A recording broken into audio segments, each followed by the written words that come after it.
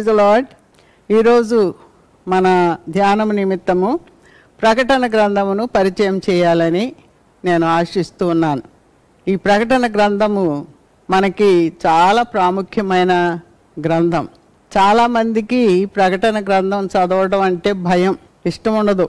ఎందుకంటే దీనిలో చాలా విషయాలు మనకి భయం కలిగించేవి ఉంటాయి.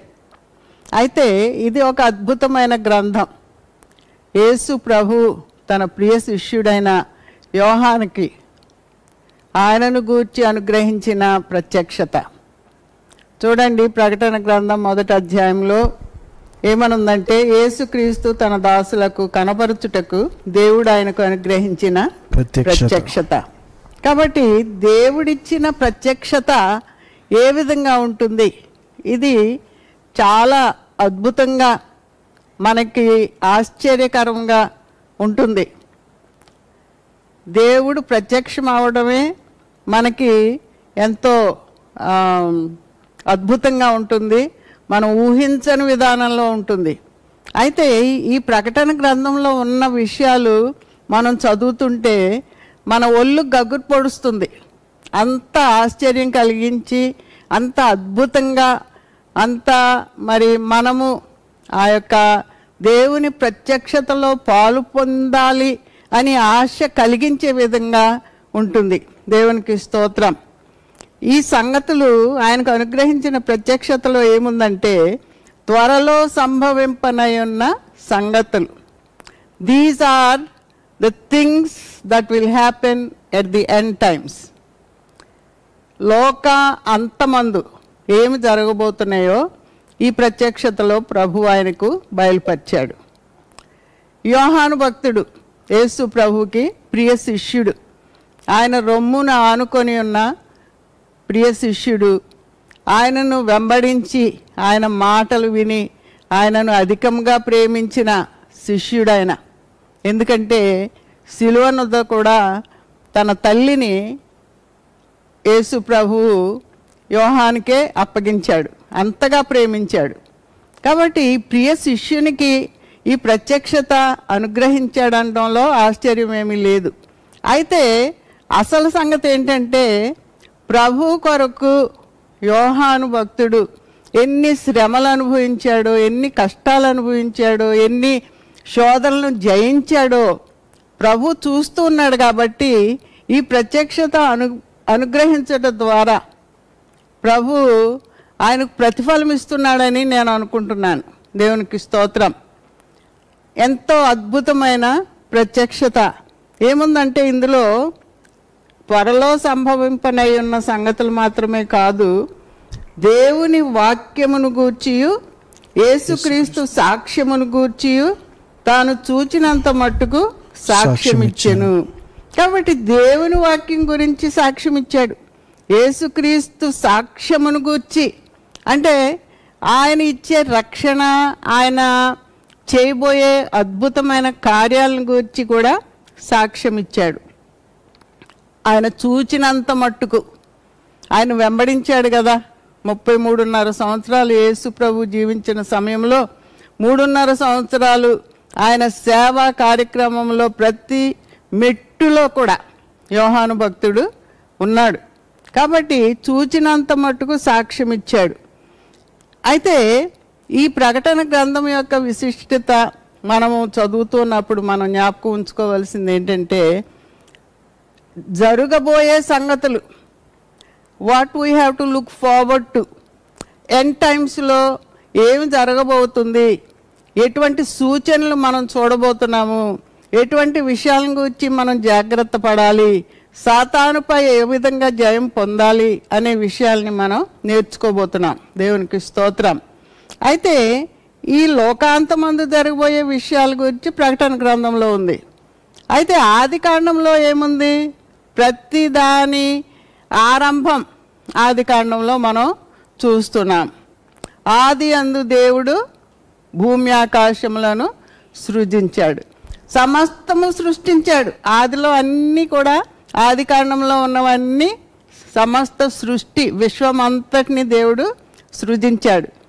అయితే ఈ ఆదిలో సృజించబడిన ఈ యొక్క భూమి ఆకాశములు ప్రకటన గ్రంథంలో ఏమవుతాయంటే ఇవన్నీ గతించిపోతాయట. మనం ఊహించలేం ఇవి ఎలా గతించిపోతాయి, ఈ భూమి ఎలాగ అంతమందుతుంది, మనము ఊహించలేని విషయాలు ఇవి.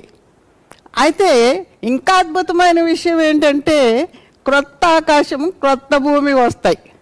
అది ఇంకా అద్భుతమైంది. ఇటువంటి అద్భుతకరమైన విషయాల్ని మనం చదువుతుంటే మన ఒళ్ళు గగురు పొడుస్తుంది. ఎంత కృపగల దేవుడు ఈ విషయాలన్నీ మనకి వివరముగా ఈ ప్రకటన గ్రంథంలో సూచించాడు. దేవునికి స్తోత్రం, హల్లెలూయా. కాబట్టి ఈ ప్రకటన గ్రంథం మనం తప్పకుండా చదవాలి. ఎందుకంటే దీనిలో ధన్యత ఉంది, ఆశీర్వాదం ఉంది.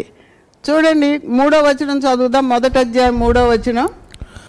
సమయము సమీపించినది గనుక ఈ ప్రవచన వాక్యము చదువువాడును వాటిని విని ఇందులో రాయబడిన సంగతులను గైకొనువారును ధన్యులు. సమయము సమీపించింది. ఏం సమయం సమీపించింది? మనం లోకులు చెప్పుకుంటాం, వింటున్నాం. చూడండి, పలానాప్పుడు లోకం అంతమైపోద్ది, ఈ గ్రహాలన్నీ ఒక లైన్లోకి వచ్చినాయి, లేకపోతే రెడ్ మూన్స్ వచ్చినాయి, లేకపోతే భూకంపాలు వస్తున్నాయి. ఈ సూచనలన్నీ, యుద్ధాలు, బైబిల్లో వ్రాయబడిన సూచనలు కూడా అన్నీ కూడా నెరవేరే కాలంలో మనం ఉన్నాం. కాబట్టి లోకులు చెప్పుకుంటున్నారు ఇదిగో లోకం అంతమైపోద్దంట అని. క్రైస్తవులు చెప్పుకుంటున్నారు బైబిల్ నేర్పిస్తుంది లోకం అంతమైపోతుంది అని. కాబట్టి ఈ సమయము సమీపించింది కాబట్టి మనం ఏం చేయాలి? సమయము సమీపించినది గనుక, because it's going to end one day, everything is going to end. మనకు ఇష్టమైనవి, మనము అనుభవించాలనుకున్నవి ఇంకా దే డోంట్ మ్యాటర్ ఎనీమోర్. చూడండి, ఇప్పుడు కరోనా వ్యాధితో బాధపడుతున్నారు. వ్యాధి వచ్చి పాజిటివ్ వచ్చి పడక మీద ఉన్న వాళ్ళ ఆలోచనలు ఎలా ఉంటాయి? ఎంత భయంకరంగా ఉంటుంది చూడండి. ఇంక ఇంతేనా, బ్రతుకు మీద ఇంకా ఆశ లేదు, ఇంక నేను చనిపోతే నా కుటుంబం సంగతి ఏంటి, నా ఆస్తి సంగతి ఏంటి, నా విషయాలు, అనేక రకాలుగా ఆలోచనలు వస్తాయి ఈ వ్యాధి వచ్చిన వాళ్ళకి. రానోళ్ళకి కూడా భయం, ఎంతో భయం వచ్చి ఈ కరోనా వ్యాధి లేకపోయినా సరే వ్యాధి వచ్చి అమ్మో వస్తుందేమో, మాకు ఈ కరోనా వ్యాధి సోకుతుందేమో అని భయపడి డిప్రెస్ అయిపోతున్న వాళ్ళని కూడా మనం చూస్తున్నాం. కాబట్టి భయంకరమైన దినాల్లో మనం జీవిస్తున్నాము. అయితే మనం ఏం చెయ్యాలి? సమయము సమీపించినది గనుక ఏం చేయాలండి? ఈ ప్రవచన వాక్యములు చదవాలి. చదువువాడును వాటిని విని ఇందులో వ్రాయబడిన సంగతులను గైకొను వారును ధన్యులు. Because we are living in the last days, we must read this book. ఈ ప్రవచన గ్రంథము, ప్రకటన గ్రంథము దేవుడు మన చేతిలో పెట్టాడు అని అంటే ఇది మనం చదవకుండా, దీన్ని స్టడీ చేయకుండా, దీని విషయాలు ఆలోచించకుండా ఉంటే మనకి ధన్యత అనేది దొరకదు. కాబట్టి దీన్ని చదవాలి, వినాలి, ఇందులో వ్రాయబడిన సంగతులను గైకొనాలి. అంటే ఈ గైకొనడం అంటే ఏం చేయాలి? మనం తూచా తప్పకుండా అభ్యాసం చేయాలి. వీటిని మనము దేవుని చిత్తమని గ్రహించి వీటిని చేసి తీరాలి. చెయ్యకపోతే ఓడిపోయిన వారం అవుతాం, చేస్తే జయించిన వారం అవుతాం. ఆమేన్. కాబట్టి వీటిని చదవాలి, వీటిని వినాలి, దీనిలో వ్రాయబడిన సంగతులను గైకొనాలి. అప్పుడే మనం ధన్యులం అవుతాం. దేవునికి స్తోత్రం. ఇంత అద్భుతమైన గ్రంథాన్ని దేవుడు మన చేతిలో పెట్టాడు అని అంటే దీన్ని చదవకుండా భయపడి మనం దాచిపెడితే ఎంత ధన్యతను పోగొట్టుకుంటున్నామో మనం ఆలోచన చేయాలి. కాబట్టి ఇంతవరకు చదవని వారు తప్పకుండా ఈ రోజు నుంచి ఈ గ్రంథాన్ని చదవండి, అర్థం చేసుకోండి. ఏదైనా అర్థం కాకపోతే ప్రభువా నీ ఆత్మ ద్వారా ఇది నాకు ఏమి నేర్పిస్తుందో, ఈ వాక్యాలు ఇవి నాకు అర్థమయ్యేటట్టు చేయండి ప్రభువా, గ్రహింపు నాకు అనుగ్రహించండి ప్రభువా అని ప్రార్థనాపూర్వకంగా మనం చదివితే తప్పకుండా ప్రభు మనకి ఆ యొక్క జ్ఞానం ఇస్తాడు, ఆ తెలివిని ఇస్తాడు. దేవునికి స్తోత్రం. హల్లెలూయా. కాబట్టి ఈ ప్రవచన వాక్యాలను మనము చదవాలి, వినాలి, గైకొనాలి. అంతేకాదు ఈ యోహాను భక్తుడు ఏం రాస్తున్నాడు అని అంటే, ఆసియాలో ఉన్న 7 సంఘాలకి శుభమని చెప్పి వ్రాస్తున్నాడు. ఎందుకంటే యేసు ప్రభు ఆయనకు ఆజ్ఞాపించాడు, ఈ విషయాలను నీవు రాసి ఈ ఆసియాలో ఉన్న 7 సంఘాలకి పంపించు అని. ఆసియాలో ఉన్న 7 సంఘాలని ఆయన ఎందుకు చూస్ చేసుకున్నాడు? ఎందుకంటే ఆయన అక్కడక్కడ సంచరించాడు. దేవునికి స్తోత్రం. ఆసియాలోనే పుట్టాడు, ఆసియాలో సంచరించాడు, సేవ చేశాడు. ఇంకా ఈ సంఘాలన్నిటినీ ఆయన భక్తుల ద్వారా స్థాపించి వాటిని ఆయన తన ఆత్మ ద్వారా విస్తరింపజేశాడు. దేవునికి స్తోత్రం. హల్లెలూయా. కాబట్టి 7 సంఘాలు ఏంటంటే ఎఫెసు, స్ముర్నా, పెర్గమ, తుయతైరా, సార్దిస్, ఫిలడెల్ఫియా, లవోదికయ అనే 7 సంఘాలను గూర్చి ఆయన పరిశోధన చేశాడు.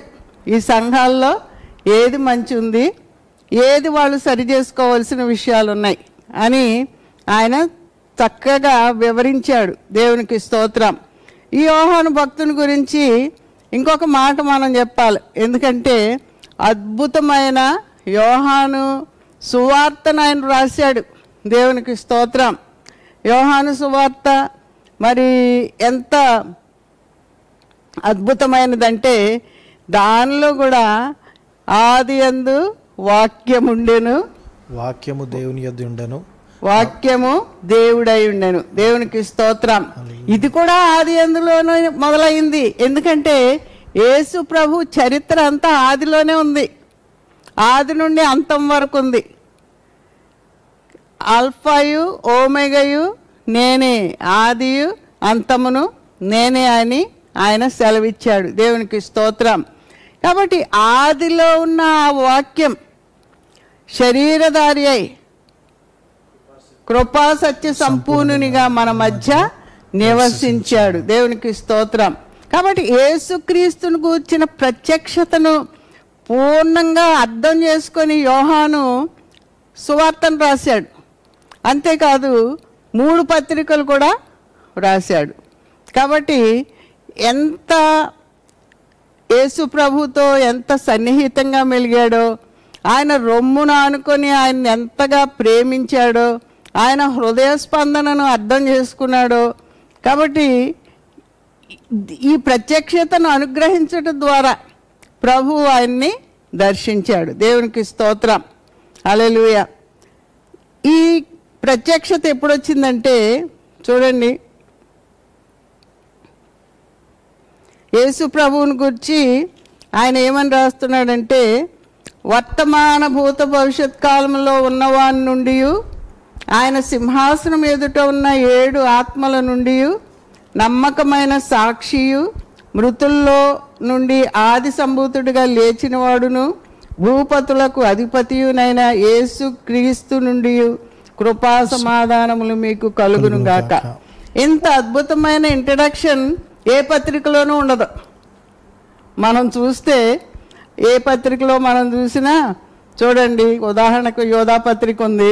ఆయన ఏమన్నాడంటే, యేసుక్రీస్తు దాసుడును యాకోబు సహోదరుడైన యోధా తండ్రి అయిన దేవుని యందు ప్రేమింపబడి యేసుక్రీస్తునందు భద్రం చేయబడి పిలువబడిన వారికి శుభమని చెప్పు రాయినది. ఇది సింపుల్గా ఉంది. ఇంకా తక్కినవి కూడా చాలా సింపుల్గానే ఉంటాయి ఈ గ్రీటింగ్స్ అన్నీ.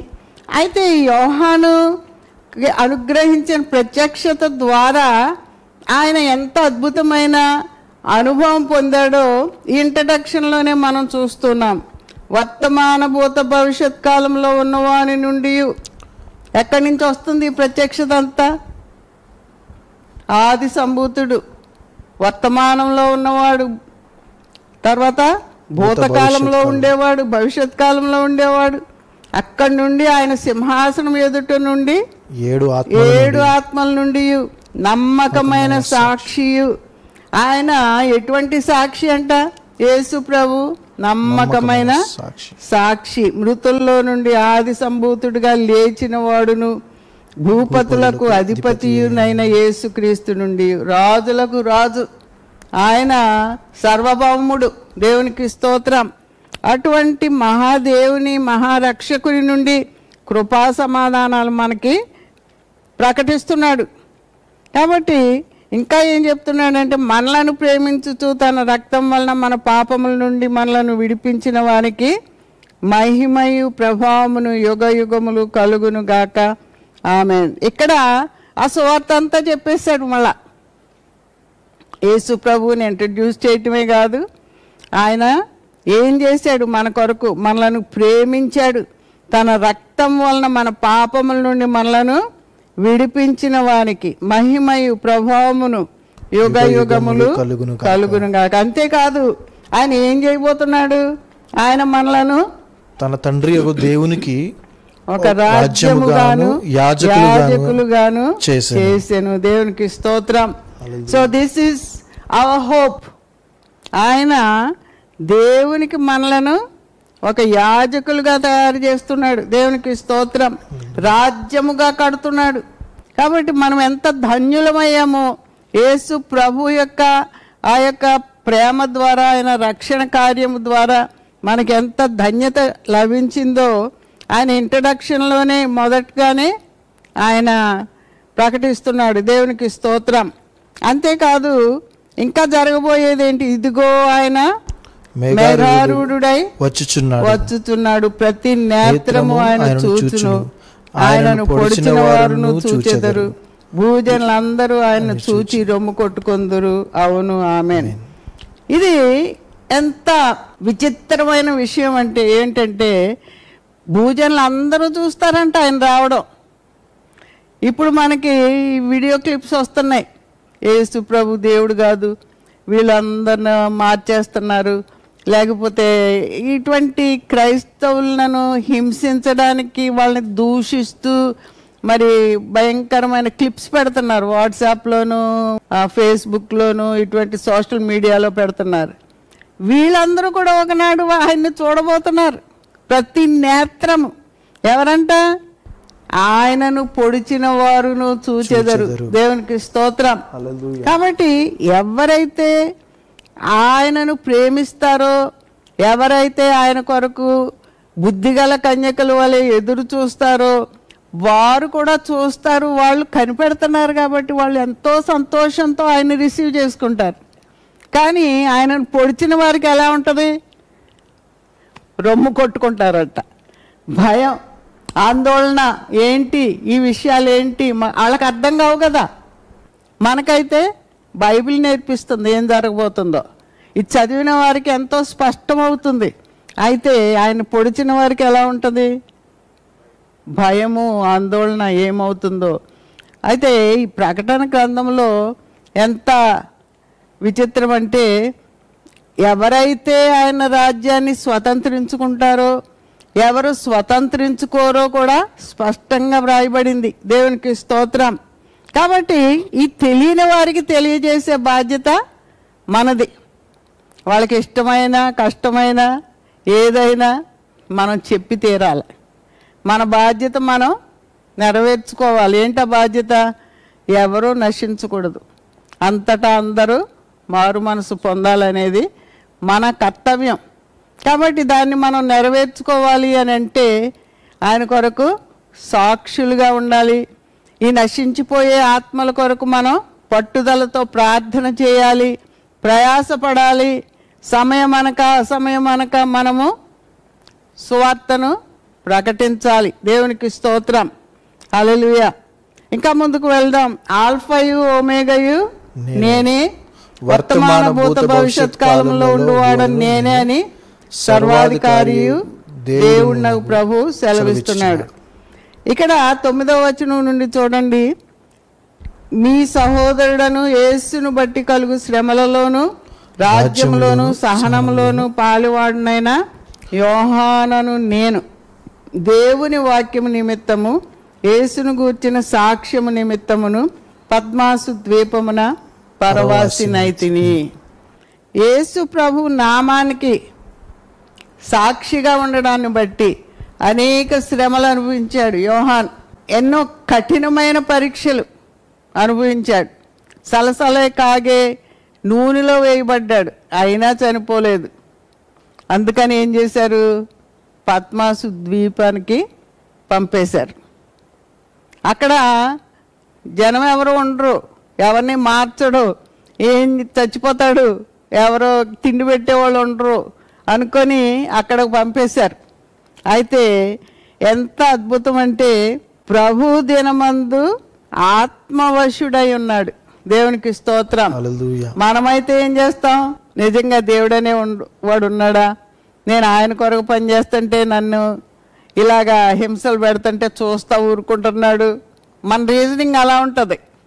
ఎందుకంటే మనం ఓర్చుకోలేము, సహించలేము. ఆ యొక్క ప్రభు ఇచ్చే ఆ శుభప్రదమైన నిరీక్షణ మనకి లేదు కాబట్టి శారీర రీతిగా మనం ఆలోచిస్తాం. అయితే ఇక్కడ యోహాను భక్తుడు ఏం చేస్తున్నాడు, ప్రభు దినమందు ఆత్మవశుడై ఉన్నాడు. దేవునికి స్తోత్రం. హల్లెలూయా. దేవుని మహాకృపను బట్టి బిషప్ అయ్య గారు నేను ఈ పద్మాస్ ద్వీపానికి వెళ్ళడానికి ప్రభు మాకు అవకాశం ఇచ్చాడు. అక్కడికి వెళ్ళినప్పుడు ఎంతో చిన్న ఐలాండ్ అయినా చాలా షిప్స్ అక్కడ పార్క్ చేసి ఉన్నాయి. విహారయాత్రలకు వచ్చారు, వీటి మీద వచ్చి అక్కడ దిగుతారు.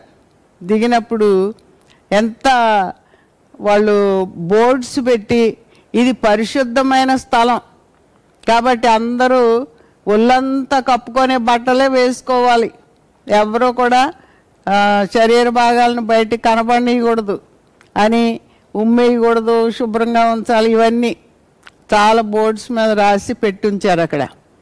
యాత్రికులు వచ్చేవాళ్ళందరూ యాత్రికులే. అయితే ఈ స్థలాలన్నీ కూడా ఈ యోహాను భక్తుడు ఈ ప్రత్యక్షత పొందిన గుహ ఇవన్నీ కూడా క్యాథలిక్ వాళ్ళు ఆక్యుపై చేసుకున్నారు. దగ్గరలోనే ఒక పెద్ద మోనాస్టరీ పెట్టారు. ఎన్నో మెట్లెక్కి వెళ్ళి చూడాల్సి వచ్చింది. అయితే యోహాను భక్తుడున్న ఈ గుహలోకి మేము వెళ్ళి చూచినప్పుడు ఆయన ఎక్కడ పడుకున్నాడో అక్కడ ఆనవాలు ఉంది, అరిగిపోయింది కొంచెం. అయితే ప్రభు దర్శించిన సమయంలో ఒక అద్భుతమైన విషయం ఏంటంటే, భూకంపం వచ్చింది అనుకుంటాను, సిలువ ఆకారంలో ఆ బండ చిట్లి ఉంది. అది నేటికి కూడా నిజంగా యోహాన్ని ప్రభు దర్శించాడు అనే దానికి సూచన. అది గొప్ప సాక్ష్యం అన్నమాట. ఆ ప్రభుదనమందు ఆయన పరవశుడై ఉన్నప్పుడు ఏం చేసి ఉంటాడు అని నేను ఆలోచన చేస్తుంటే, మరి పౌలు శీలలు చెరసాల్లో ఉన్నప్పుడు ఏం చేశారు, ఆయన స్తుతిస్తూ ఆరాధిస్తూ ఉన్నారు. కాబట్టి ఆత్మలో మనం ఆనందించేటప్పుడు తప్పకుండా ప్రభు యొక్క దర్శనం మనకు కలుగుతుంది. దేవునికి స్తోత్రం. మనం ఎలా చేస్తాం, ఓహో ఇవాళ ప్రభు దినం కదా, కొన్ని పాటలు పెట్టుకుని విందాం, ప్రసంగం విందాం, ఆ ప్రసంగంలో అన్నీ మనకి ఎన్ని ఆశీర్వాదాలు దొరుకుతాయో, ఐశ్వర్యవంతులం అయిపోతాము, లేకపోతే మనం ఎంత కృపను పొందుకుంటాము, ఎంత జాయ్ పొందుకుంటాము, ఇటువంటివన్నీ వెతుక్కుంటాం మనం. అయితే యోహాను భక్తుడు ఏం వెతుక్కున్నాడు ప్రభు దినమందు? ఆత్మను కోరుకున్నాడు. హల్లెలూయా. ఆయన ఒక్క వరమే అడిగి ఉంటాడు. ఆ వరం ఏంటి? ఆయనను ఆత్మలో సంధించాలి, ఆయన నన్ను ఆత్మలో వశపరుచుకోవాలి, ఆయన నాకు ఆత్మలో దర్శనం ఇవ్వాలి అని ఆయన హృదయపూర్వకంగా కోరుకుని ఉంటాడు. దేవునికి స్తోత్రం. ఎందుకంటే ఆయన యేసును మిక్కిలిగా ప్రేమించిన శిష్యుడు, ఆయన రొమ్మున ఆనుకుని ఉన్న శిష్యుడు. కాబట్టి ఆయన హృదయ స్పందన ఎరిగినవాడు కాబట్టి ఆ ప్రభు దినాన్ని ఏం చేస్తుండొచ్చు, ఆయనను ఆత్మలో సంధించాలి, ఆత్మ వలన బలపరచబడాలి, ఆత్మ వశుణ్ణైపోవాలి అనేదే ఆయన హృదయాభిలాష అయి ఉండాలి. దేవునికి స్తోత్రం, హల్లెలూయా. కాబట్టి ఈ ప్రభు దినమందు ఆత్మ వశుడై ఉండగా ఏం జరిగింది చదవండి 11th verse నుండి. ఆత్మవశుడనై ఉండగా బూరధ్వని వంటి గొప్ప స్వరము నీవు చూచుచున్నది పుస్తకంలో రాసి ఎఫెసు, స్మరణ, పెర్గమ, తుయతైరా, సార్దిస్, ఫిలదెల్ఫియా, లవదోకియా అను 7 సంఘములకు పంపుమని చెప్పుట నా వెనుక వింటిని. ఇది వినగా నాతో మాట్లాడుచున్న స్వరమేమిటో అని చూడ తిరిగి తిరగగా 7 సువర్ణ దీపస్తంభములను, ఆ దీపస్తంభముల మధ్యను మనుష్య కుమారుని పోలిన ఒకరిని చూచితిని. ఆయన తన పాదముల మట్టునకు దిగుచున్న వస్త్రము ధరించుకుని రొమ్మునకు బంగారపు దట్టి కట్టుకుని ఉండెను. ఆయన తలయు తల వెంట్రుకలను తెల్లని ఉన్నని పోలినవై హిమమంత ధవలముగా ఉండెను. ఆయన నేత్రములు అగ్ని జ్వాలల వలె ఉండెను. ఆయన పాదములు కొలిమిలో పుటము వేయబడి మెరియుచున్న అపరంజితో నయనమై ఉండెను. ఆయన కంఠస్వరము విస్తార జల ప్రవాహములు ధ్వని వలె ఉండెను. ఆయన తన కుడి చేత 7 నక్షత్రములు పట్టుకుని ఉండెను. ఆయన నోటి నుండి 2 అంచులు గల వాడి అయిన ఖడ్గం ఒకటి బయలు వెలుచుండెను. ఆయన ముఖము మహా తేజస్సుతో ప్రకాశించుచున్న సూర్యుని వలె ఉండెను. ఇక్కడ ప్రభు దినమందు ఆత్మవశుడై ఉండగా బూరధ్వని వంటి గొప్ప స్వరము ఆయనకు వినబడింది. చూడండి 4వ అధ్యాయంలో కూడా, ప్రకటన గ్రంథం 4వ అధ్యాయంలో కూడా ఈ యొక్క బూరధ్వని గురించి యేసు ప్రభు యొక్క దర్శనమును గురించి వ్రాయబడింది. చూడండి 4వ అధ్యాయం 1వ వచనం. ఈ సంగతులు జరిగిన తర్వాత నేను చూడగా అదిగో పరలోకమందు ఒక తలుపు తెరవబడి ఉండెను. మరియు నేను మొదట వినిన స్వరము బూరధ్వని వలె నాతో మాట్లాడగా వింటిని. చాలండి. కాబట్టి ఆయన స్వరము బూరధ్వని వలె ఉందట. ఈ బూరధ్వని మనకి ఎలా ఉంటుంది, అందరికీ వినిపించేదిగా ఉంటుంది. సౌండ్ సిస్టమ్ అక్కర్లేదు. ప్రభు మాట్లాడితే మనకి ఎటువంటి మైక్రోఫోన్లు లేకపోతే ఈనాడు మనకు కలిగి ఉన్న ఎక్విప్మెంట్, సౌండ్ ఎక్విప్మెంట్ ఏమీ అక్కర్లేదు. ఈ బూరధ్వని వంటి స్వరం ప్రభు కలిగి ఉన్నాడు. ఆయన రాకడ సమయంలో కూడా ఆ బూరధ్వనినే మనం వింటామంట. దేవునికి స్తోత్రం. దూతలు బూరలు ఊదుతారట. మరి దూతలు ఊదుతారో ప్రభువే ఊదుతాడో, బూరధ్వని మాత్రం చాలా ఇంపార్టెంట్. ఇక్కడ ప్రభు యొక్క స్వరము భూలోకమందంతటా వినబడవలసిన స్వరం. దేవునికి స్తోత్రం. ఎందుకంటే ఆ స్వరములోనే ఆయన యొక్క శిలువ శక్తి, లేకపోతే ప్రేమ పిలుపు, ప్రేమ కేక భూలోక నివాసులందరూ వినవలసి ఉన్నది. దేవునికి స్తోత్రం. కొందరు లోబడతారు, కొందరు హృదయాన్ని కఠినం చేసుకుంటారు. కానీ ప్రభు యొక్క స్వరం ఎలా ఉంటుంది, బూరధ్వని వంటి గొప్ప స్వరం. దేవునికి స్తోత్రం, హల్లెలూయా. అంతేకాదు ఈ యొక్క ప్రభు యొక్క వర్ణన మనం చదువుతూ ఉంటే ఎంతో ఆశ్చర్యంగా ఉంటుంది. నీవు చూచున్నది పుస్తకంలో వ్రాసి ఈ 7 సంఘాలకి పంపాలని చెప్పటం విన్నాడు. ఇది వినగా నాతో మాట్లాడుతున్న స్వరం ఏమిటో అని చూడ తిరగగా 7 సువర్ణ దీపస్తంభములను, ఆ దీపస్తంభముల మధ్యను మనుష్య కుమారుని పోలిన ఒకనిని చూచితిని. ఈ 7 సువర్ణ దీపస్తంభాలు ఏమై ఉంటాయి అని ఆలోచిస్తే, ఈ 7 సంఘాలు దీపస్తంభాలుగా దేవుడు ఇక్కడ పెట్టాడు, ప్రభు పెట్టాడు. ఈ చీకటి ప్రపంచంలో, ఈ చీకటి లోకంలో దేవుని యొక్క ప్రభు యొక్క వెలుగును చూపించడానికి ఈ దీపస్తంభాలుగా సంఘాలని దేవుడు పెట్టాడు. దేవునికి స్తోత్రం. ప్రభు లోకమునకు నేను వెలుగునై ఉన్నానన్నాడు. అంతేకాదు మీరు లోకమునకు వెలుగై ఉన్నారు అని ప్రభు చెప్పాడు. కాబట్టి లోకానికి వెలుగు చూపించవలసిన బాధ్యత సంఘాలది.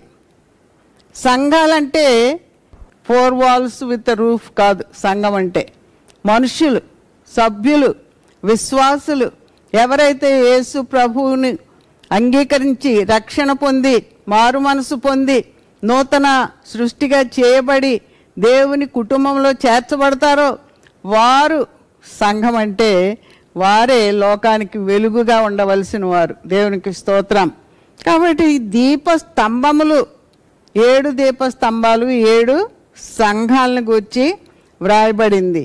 ఈ దీపస్తంభాల మధ్య ఎవరు సంచరిస్తారు? మనుష్య కుమారుని పోలిన ఒకరిని చూచితిని.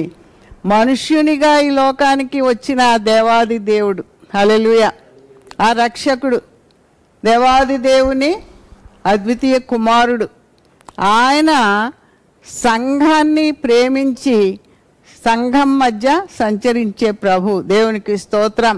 ఆయన ఆత్మ ద్వారా సంచరిస్తాడు, మనుషుల హృదయాలను బలపరుస్తాడు, విశ్వాసంతో నింపుతాడు, ఫలభరితులుగా చేస్తాడు. కాబట్టి ఆయన సంఘాల మధ్యను సంచరిస్తూ ఉన్నాడు. దేవునికి స్తోత్రం. ఆయన తన పాదముల మట్టుకు దిగుచున్న వస్త్రము ధరించుకొని రొమ్మునకు బంగారు దట్టి కట్టుకొని ఉండెను. మనము ఒక్కొక్కసారి క్రిస్టియన్ ఫిల్మ్స్లో చూస్తాము, రోమన్ ఎంపరర్స్ లేకపోతే వీళ్ళు పొడవాంటి అంగీలు కట్టుకొని మరి నడుముకి బంగారు దట్టి కట్టుకొని అటువంటివి కూడా మనం ఈ క్రిస్టియన్ ఫిల్మ్స్లో కూడా చూస్తుంటాం. అయితే ఇది దేనికి సూచన అంటే ఈ ప్రీస్ట్లీ రోబ్స్కి సూచన. ప్రధాన యాజకుడు, ఆయన ప్రధాన యాజకునిగా మన మధ్య ఉండి ఆయన మనకును దేవునికి మధ్యవర్తిత్వం జరిగించేవాడు. దేవునికి స్తోత్రం. అంత మాత్రమే కాదు, ప్రీస్ట్లీ రోబ్స్ మాత్రమే కాదు, కింగ్లీ రోబ్స్, అది ఆయన యొక్క స్థానాన్ని తెలియజేసేది. రాజులకు రాజుగా ఆయన వస్తూ ఉన్నాడు, ఆయన రాజ్యం ఏలడానికి వచ్చాడు, ఆయన తన రాజ్యాన్ని కట్టుతున్నాడు అనే విషయం మనకి ఆయన వస్త్రధారణ తెలియజేస్తుంది. దేవునికి స్తోత్రం, హల్లెలూయా. ఆయన తలయు వెంట్రుకలను తెల్లని ఉన్నిని పోలినవై హిమమంత ధవళముగా ఉండెను. ఆయన తల వెంట్రుకలు చూస్తుంటే తెల్లని ఉన్నిలాగా ఉన్నాయంట.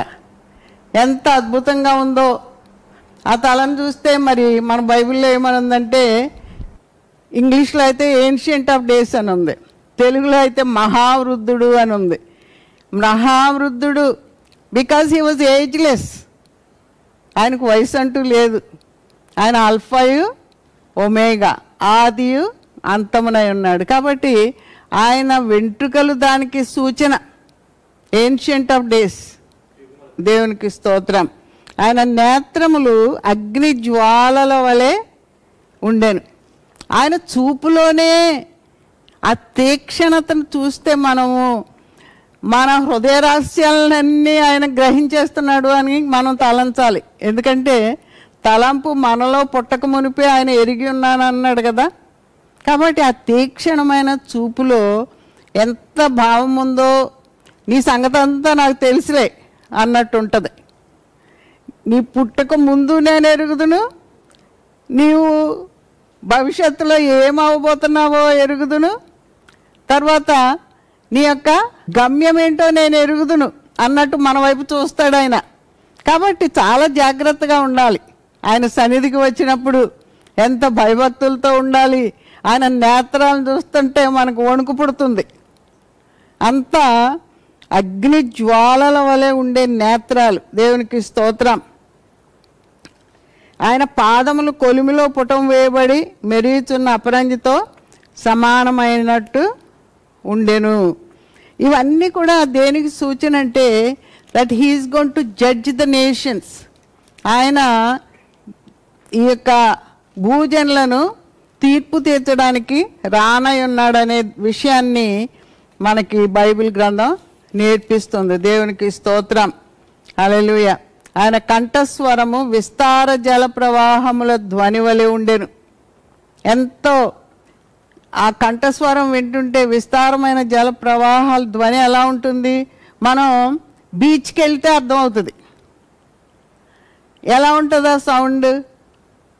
సముద్రపు ఓరు, అలలు ఎంత మనకి చాలా వినసొంపుగా ఉంటాయి, అద్భుతంగా ఉంటాయి. ఆయన సృష్టిలో ఉన్న ఆ అద్భుతమైన ధ్వని మనం వింటూ ఉంటే ఆయన కార్యాలు ఎంత గంభీరమైనయో మనము తలపోసుకొని దేవుని స్తుతించాలి. దేవునికి స్తోత్రం. విస్తార జల ప్రవాహముల ధ్వని. కొంతమంది ఏం చేస్తారంటే ఇళ్లలో చిన్న చిన్ని వాటర్ ఫౌంటైన్స్ పెట్టుకుంటారు. ఆ నీళ్లు పడతా ఉంటే అబ్బాయి ఎంత బాగుందో, సూదింగ్గా ఉంది అని సంతోషపడతారు. అయితే ఆయన స్వరం వింటే ఎలా ఉండాలి మనకి? ఆయన స్వరం ఎంతో ఆదరణ కలిగించేదిగా, ఎంతో సమాధానాన్ని కలిగించేదిగా, ఎంతో సంతృప్తిని కలిగించేదిగా. ఈ విస్తార జల ప్రవాహాల ధ్వనిలో అది దేవుని సింహాసనం నుండి ప్రవహించే జీవ జల నదిని మనకి తలపింపజేస్తుంది. దేవునికి స్తోత్రం. ఆ నదిలో సమస్తం జీవించే ఉంటాయి. It will make us alive. మనల్ని జీవింపజేసే శబ్దం అది. దేవునికి స్తోత్రం. ఆయన తన కుడి చేత 7 నక్షత్రములు పట్టుకొని ఉండెను. ఆయన నోటి నుండి 2 అంచులు గల వాడి అయిన ఖడ్గం ఒకటి వెడలుచుండెను. ఈ 7 నక్షత్రాలు ఏమై ఉంటాయి? దేవుని 7 ఆత్మలు అని వ్రాయబడింది. దేవునికి స్తోత్రం. ఈ 7 ఆత్మలు కూడా దీనిలో సంపూర్ణత్వం ఉంది. ఆయన ఆత్మ ఎంత 7 సంఘాల్లో 7 దూతలు, 7 ఆత్మలు, ఈ దేవుని ఆత్మ ఒక్కొక్క సంఘంలో కదిలిస్తుంటే ఆయన వరాలు, ఆయన అద్భుతాలు, ఆయన ఆశ్చర్యకార్యాలు ప్రత్యక్షమవుతూ ఉంటాయి. దేవునికి స్తోత్రం. కాబట్టి ఆయన చేతిలో పట్టుకొని ఉంటాడు ఆయన ఆత్మల్ని. దేవునికి స్తోత్రం. ఆయన నోట నుండి 2 అంచులు గల వాడి అయిన ఖడ్గం ఒకటి బయలు వెళ్తుంది. మనందరికీ తెలుసు 2 అంచుల వాడి అయిన ఖడ్గం ఏంటది? దేవుని వాక్యం. దేవునికి స్తోత్రం. అది సజీవమైనదై బలము గలదై వాడిగల 2 అంచుల ఖడ్గము కంటేను వాడిగా ఉండి ప్రాణాత్మలను కీళ్లను విభజించినంత మట్టుకు దూరుచు హృదయం యొక్క తలంపులను ఆలోచనలను శోధించుచున్నదని దేవుని వాక్యంలో ఉంది. హెబ్రీ పత్రిక 4:12. దేవునికి స్తోత్రం. కాబట్టి వాడి అయిన ఖడ్గం వంటి దేవుని వాక్కు. దేవునికి స్తోత్రం. ఆయన నోరు విప్పితే ఆయన వాక్కు మన హృదయం యొక్క తలంపులు ఆలోచనలు అన్నీ కూడా శోధించేదిగా ఉంటుంది. దేవునికి స్తోత్రం. హల్లెలూయా. చూడండి ఎఫెసీ పత్రిక 6:17. ఎఫెసీ పత్రిక 6:17. మరియు రక్షణయును శిరస్త్రాణమును దేవుని వాక్యమును ఆత్మ ఖడ్గమును ధరించుకొనుడి. దేవునికి స్తోత్రం. దేవుని ఆత్మ ఖడ్గమును వాక్యం ఏం చేయాలి? మనం ధరించుకోవాలి. దేవునికి స్తోత్రం. అంటే మనం హృదయంలో దాన్ని భద్రపరచుకోవాలి. ఆ వాక్యం ఎప్పుడు కూడా మన హృదయాల్లో ధ్యానిస్తూ ఉంటే మన మనస్సులో ఆయన వెలిగిస్తూ ఉంటాడు. ఆయన యొక్క సత్యాన్ని వెలిగిస్తూ ఉంటాడు మనం ఇతరులకు తెలియజేయడానికి. ఆయన సాక్ష్యాన్ని పెడతాడు. దేవునికి స్తోత్రం. అది ఎప్పుడు కూడా మన హృదయంలో ధరించుకోవాలి. ఇప్పుడు హెబ్రీ 4:12 చదవండి. ఎందుకనగా దేవుని వాక్యము సజీవమై బలము గలదై 2 అంచులు గలటువంటి ఖడ్గము కంటేను వాడిగా ఉండి ప్రాణాత్మలను కీళ్లను మూలుగును విభజించినంత మట్టుకును దూరుచు హృదయం యొక్క తలంపులను ఆలోచనలను శోధించుచున్నది. దేవునికి స్తోత్రం. కాబట్టి ఈ సజీవమైన వాక్యం, బలము గల వాక్యం, వాడి అయిన 2 అంచుల వాడి అయిన ఖడ్గాన్ని మనం ధరించుకుంటే ఈ ఆత్మీయ పోరాటంలో మనం జయించే వారంగా ఉంటాం. శత్రువగు సాతాను ఎవరిని మృంగుదునా అని గర్జించు సింహం వలె మనసు చుట్టూ తిరుగుతుంది, ఎలాగైనా శోధనలో పడేద్దామని. కాబట్టి జయించే వారంగా ఉండాలి అని అంటే ఈ ఆత్మ ఖడ్గమును మనం ధరించుకొని ఉండాలి. దేవునికి స్తోత్రం. హల్లెలూయా. ఆయన ముఖము మహా తేజస్సుతో ప్రకాశించుచున్న సూర్యుని వలె ఉండెను. హల్లెలూయా. కాబట్టి ఈయన ముఖం ఎప్పుడు కూడా ప్రకాశించుచున్న సూర్యుని వలె ఉంటుంది. మహా తేజస్సుతో ప్రకాశించుతున్న సూర్యుడట. మామూలు సూర్యుడినే మనం చూడలేము, ఇంకా మహా తేజస్సుతో అయితే అసలే చూడలేము. సూర్యగ్రహణం చూడడానికి అందరూ కూడా వేల మైళ్ళు ప్రయాణాలు చేసి వెళ్తూ ఉంటారు. ఒకసారి మేము అమెరికాలో ఉన్నాం, సూర్యగ్రహణం ద బెస్ట్ వన్ అని చెప్పారు. అప్పుడు అమెరికాలో ఉన్నప్పుడు టీవీలో చూపిస్తున్నారు. కొందరు ఫ్లైట్స్ తీసుకొని దూరం ఎక్కడైతే ఇది బాగా కనపడుతుందో విశాలమైన గ్రౌండ్స్లోకి వెళ్ళిపోయి స్పెషల్ టెంట్స్ వేసుకొని కూర్చొని అది ఎప్పుడు జరుగుతుందా అని కనిపెట్టుకుని ఉన్నారు.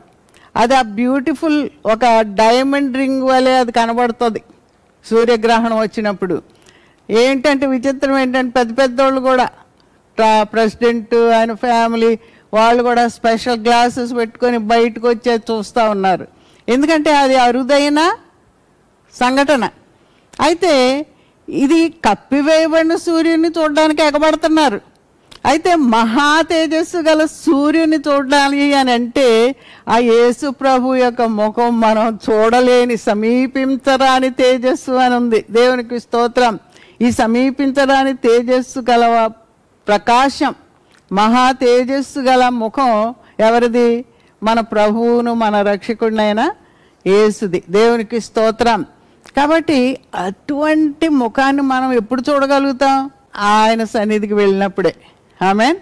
ఇప్పుడైతే మనం చూడలేం. హల్లెలూయా. ఈ సూర్యుని వలె ప్రకాశించున్న ముఖాన్ని యోహాను ఇంతకుముందు కూడా ఒకసారి చూశాడు. ఎప్పుడంటే రూపాంతరపు కొండకి యేసు ప్రభు తీసుకువెళ్ళాడు ఆయన ప్రియ శిష్యులు ముగ్గురిని, పేతురు, యాకోబు, యోహాన్ని. అప్పుడు యేసు ప్రభు రూపాంతరపు మహిమను ఆ రోజు చూశారు, సూర్యుని వలె ప్రకాశించుతున్న ముఖాన్ని. దేవునికి స్తోత్రం. ఇంకొక చోట కూడా మలాకి 4:2 నీతి సూర్యుని గురించి వ్రాయబడింది. దేవునికి స్తోత్రం. ఆయన నీతి సూర్యునిగా చెప్పబడ్డాడు. కాబట్టి ఈ సూర్య ప్రకాశాన్ని మనం కొంతవరకే చూడగలుగుతున్నాం ఈ భూమి మీద నుంచి.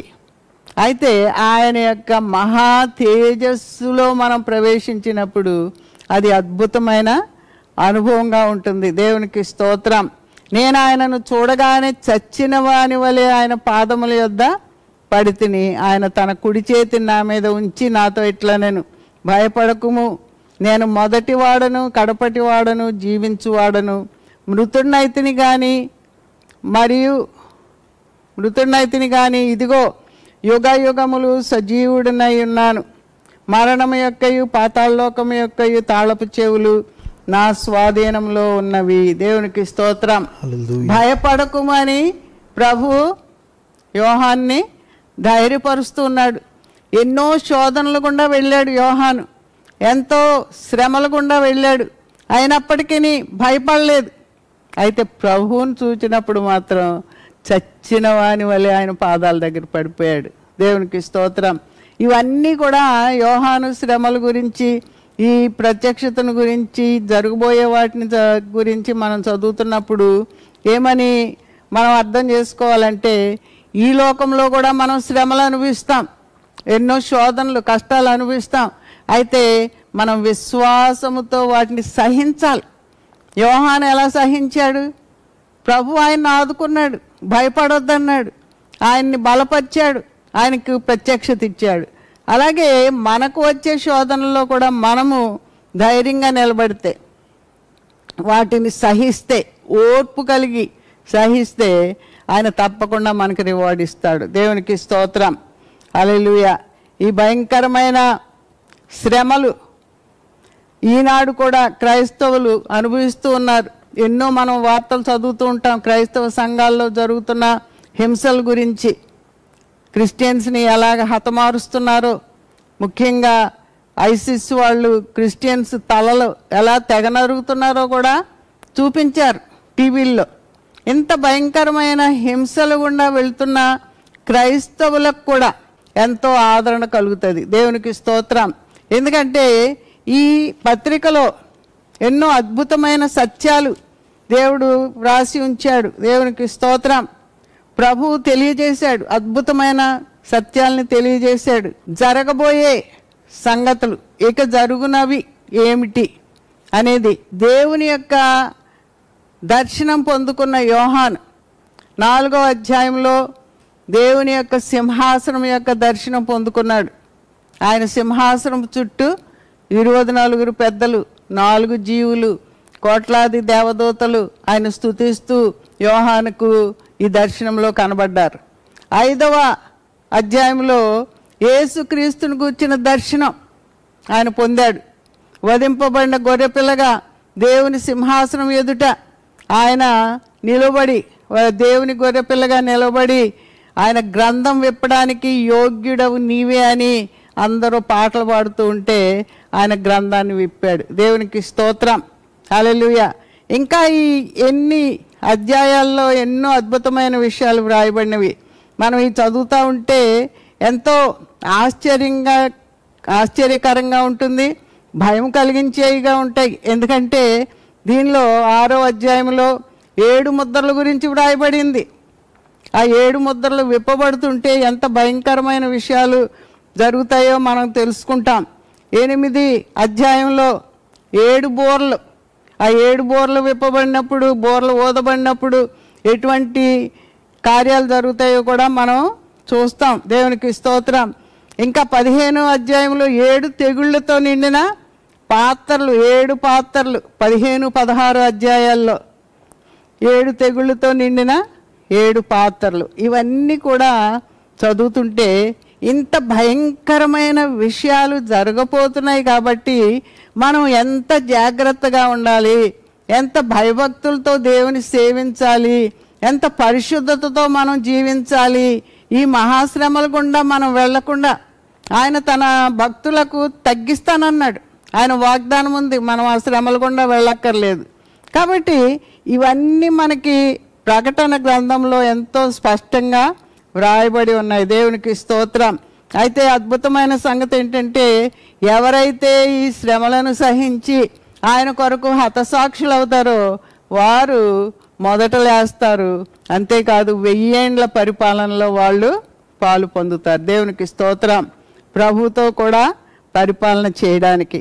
ఇంకా 21వ అధ్యాయంలో క్రొత్త ఆకాశము, క్రొత్త భూమి, ఈ పాతవంతా గతించిపోతాయి.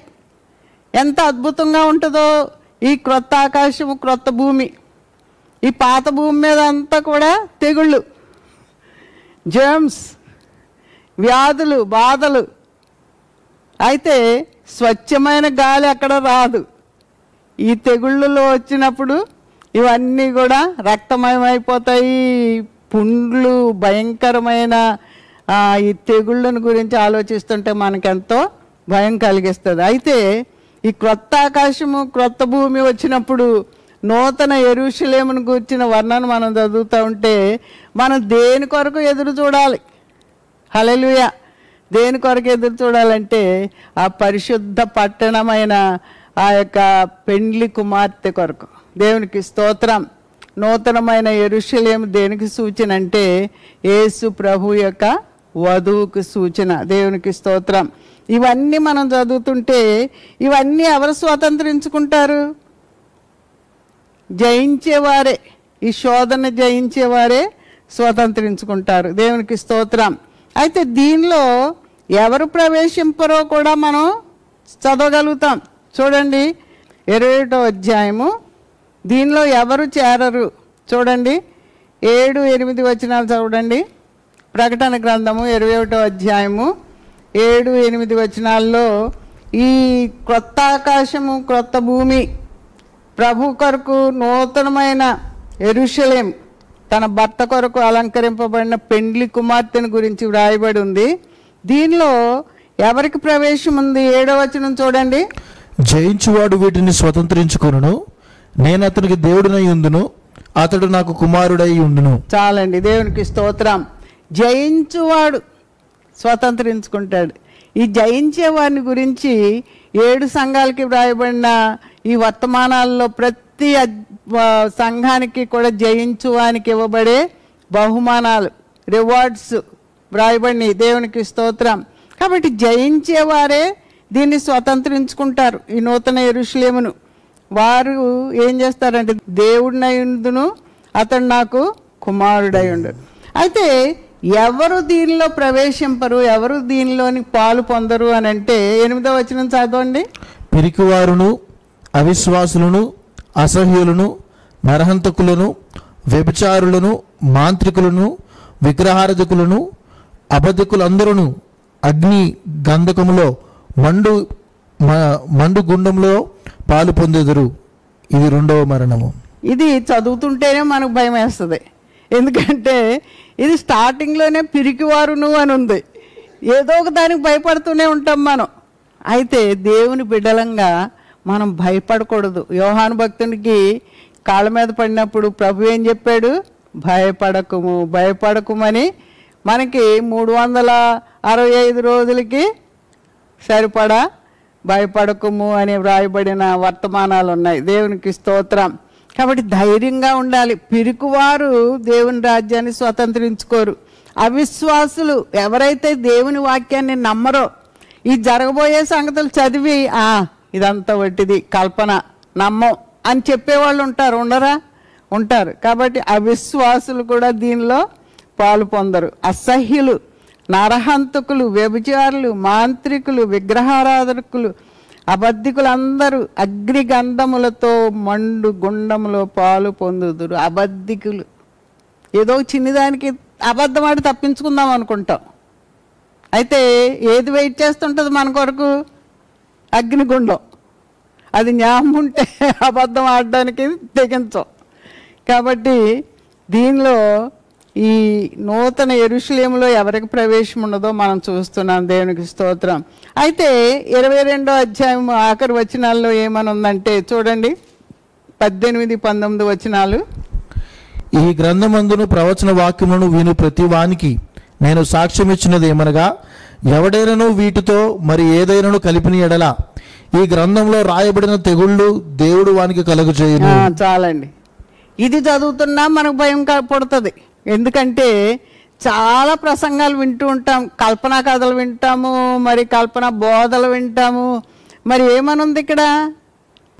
వీటితో మరి ఏదైనా కలిపితే ఏమొస్తుందంట? ఈ గ్రంథంలో రాయబడిన తెగులు చదువుతుంటేనే భయం వేస్తుంది. అవి వస్తాయంటే ఇంకెంత భయం. కాబట్టి మనం జాగ్రత్తగా ఉండాలి. సత్యవాక్యమును బోధించాల. The pure word of god always is the best. ఆమేన్, హల్లెలూయా. కాబట్టి ఈ పవిత్ర గ్రంథంలో వ్రాయబడినవన్నీ కూడా ఏది కూడా మనము కలపకూడదు, చెడపకూడదు.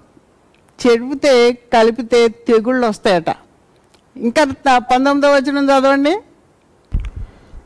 ఎవడైనను ఈ ప్రవచన గ్రంథమందున్న వాక్యంలో ఏదైనాను తీసివేసిన ఎడల దేవుడి గ్రంథంలో రాయబడిన జీవ వృక్షంలోను పరిశుద్ధ పట్టణములను వానికి పాలు లేకుండా చేయను.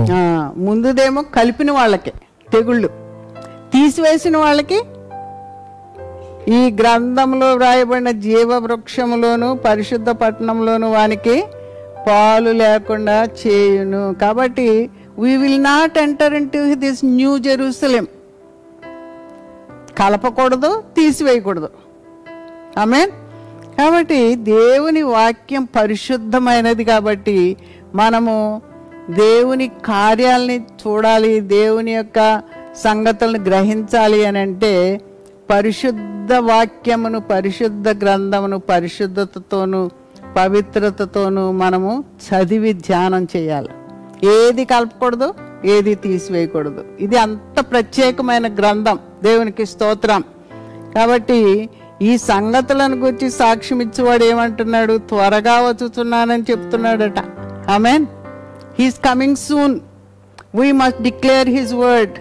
We must declare his pure word that will quicken the hearts, that will create the holy people, holy nation for God. Amen, hallelujah. కాబట్టి ఆయనను గురించిన ప్రత్యక్షతను మనం చదవాలి, అది తెలుసుకోవాలి, అది ధ్యానించాలి. దానిలోని మర్మాల్ని మనం గ్రహించాలంటే ప్రభువా నా ఆత్మీయ నేత్రాలను తెరవండి, నాకు జ్ఞాన హృదయం కలుగజేయి ప్రభువా, నిన్ను గూర్చిన ఆ యొక్క జ్ఞానం నాకు కావాలి అని ప్రార్థన పూర్వకంగా ఈ పవిత్ర గ్రంథాన్ని చదివితే దేవుడు మనల్ని అభిషేకిస్తాడు, ఆయన ప్రత్యక్షతనిస్తాడు. ఆమేన్. ఆనాడు యోహానికి ఇచ్చిన ప్రత్యక్షత దీంతో సరిపోదు, మనం కూడా ప్రత్యక్షతను పొందుకోవాలి. ఆయన మనకు తెలియజేస్తాడు, జరగబోయే సంగతులను తెలియజేస్తాడు, ఆయన మనకు ఉపదేశిస్తాడు, మనం నడవలసిన మార్గాన్ని ఆయన నడిపిస్తాడు. అంతేకాదు మనలను ఆత్మల పంటను కోయువారిగా చేస్తాడు. దేవునికి స్తోత్రం, హల్లెలూయా.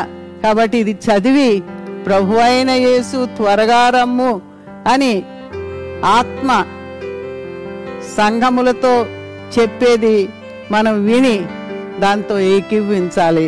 ఆయన రాకడ కొరకు సిద్ధపడాలి. ఆ విధంగా ఉండడానికి ప్రభు మనకు సహాయం చేయను గాక. ఆమేన్. ప్రార్థన చేద్దాం. పరిశుద్ధుడు అయిన మా పరమ తండ్రి, కృపగల దేవా, ఈ ఉదయకాల సమయమందు ప్రభు నీ వాక్యం ద్వారా మాతో మాట్లాడిన విధానమును బట్టి మీకు వందనాలు చెల్లిస్తూ ఉన్నాము. నీ ప్రియకుమారుడైన యేసును మా కొరకు పంపించి ప్రభు మమ్మను రక్షించి నీ సొత్తుగా, నీ జనాంగంగా, నీ కొరకు దేవా రాజ్యముగా కట్టడానికి మమ్మల్ని కోరుకున్నావు. నీకు వందనాలు చెల్లిస్తూ ఉన్నాము దేవా. నీకు స్తోత్రం. నీవు ప్రభువా నీ ప్రియ శిష్యుడైన యోహానికి ఇచ్చిన ప్రత్యక్షతను గురించి మేము చదివి మేము విని ప్రభువా దాన్ని ధ్యానం చేయడానికి నీవు ఇచ్చిన కృపను బట్టి నీకు వందనాలు తండ్రి. నీకు స్తోత్రం. ఈ వాక్యం విన్న ప్రతి వారిని కూడా ప్రభువా నీ రాకడ సమీపముగా ఉందని గుర్తెరిగి నీ రాకడలో పాలు పొందువారుగా ప్రభువా సిద్ధపరచవలసిందిగా ప్రార్థన చేయుచున్నాం. విశ్వాసం గల హృదయములు గలవారై దేవా ధైర్యముతో ప్రభువా దేవా శత్రువు యొక్క శోధనలను జయించడానికి కావలసిన ఓర్పును సహనమును దయచేయవలసిందిగా ప్రార్థన చేయుచున్నాం.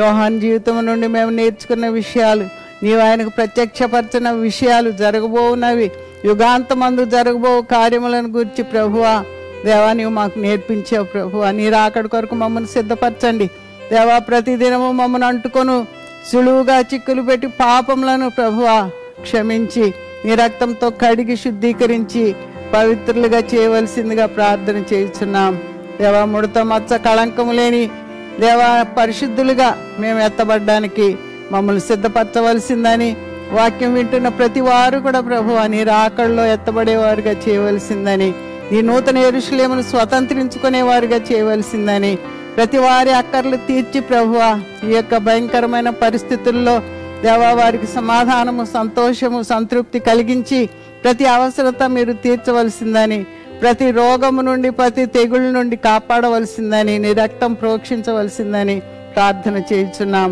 నీ రాకడ పర్యంతము మేము నమ్మకమైన సాక్షులుగా ఉండనట్లు నీ కృపా సహాయం దయచేయవలసిందని యేసు ప్రభు దివ్యనామమున వేడుకొంచున్నాము తండ్రి. ఆమెన్.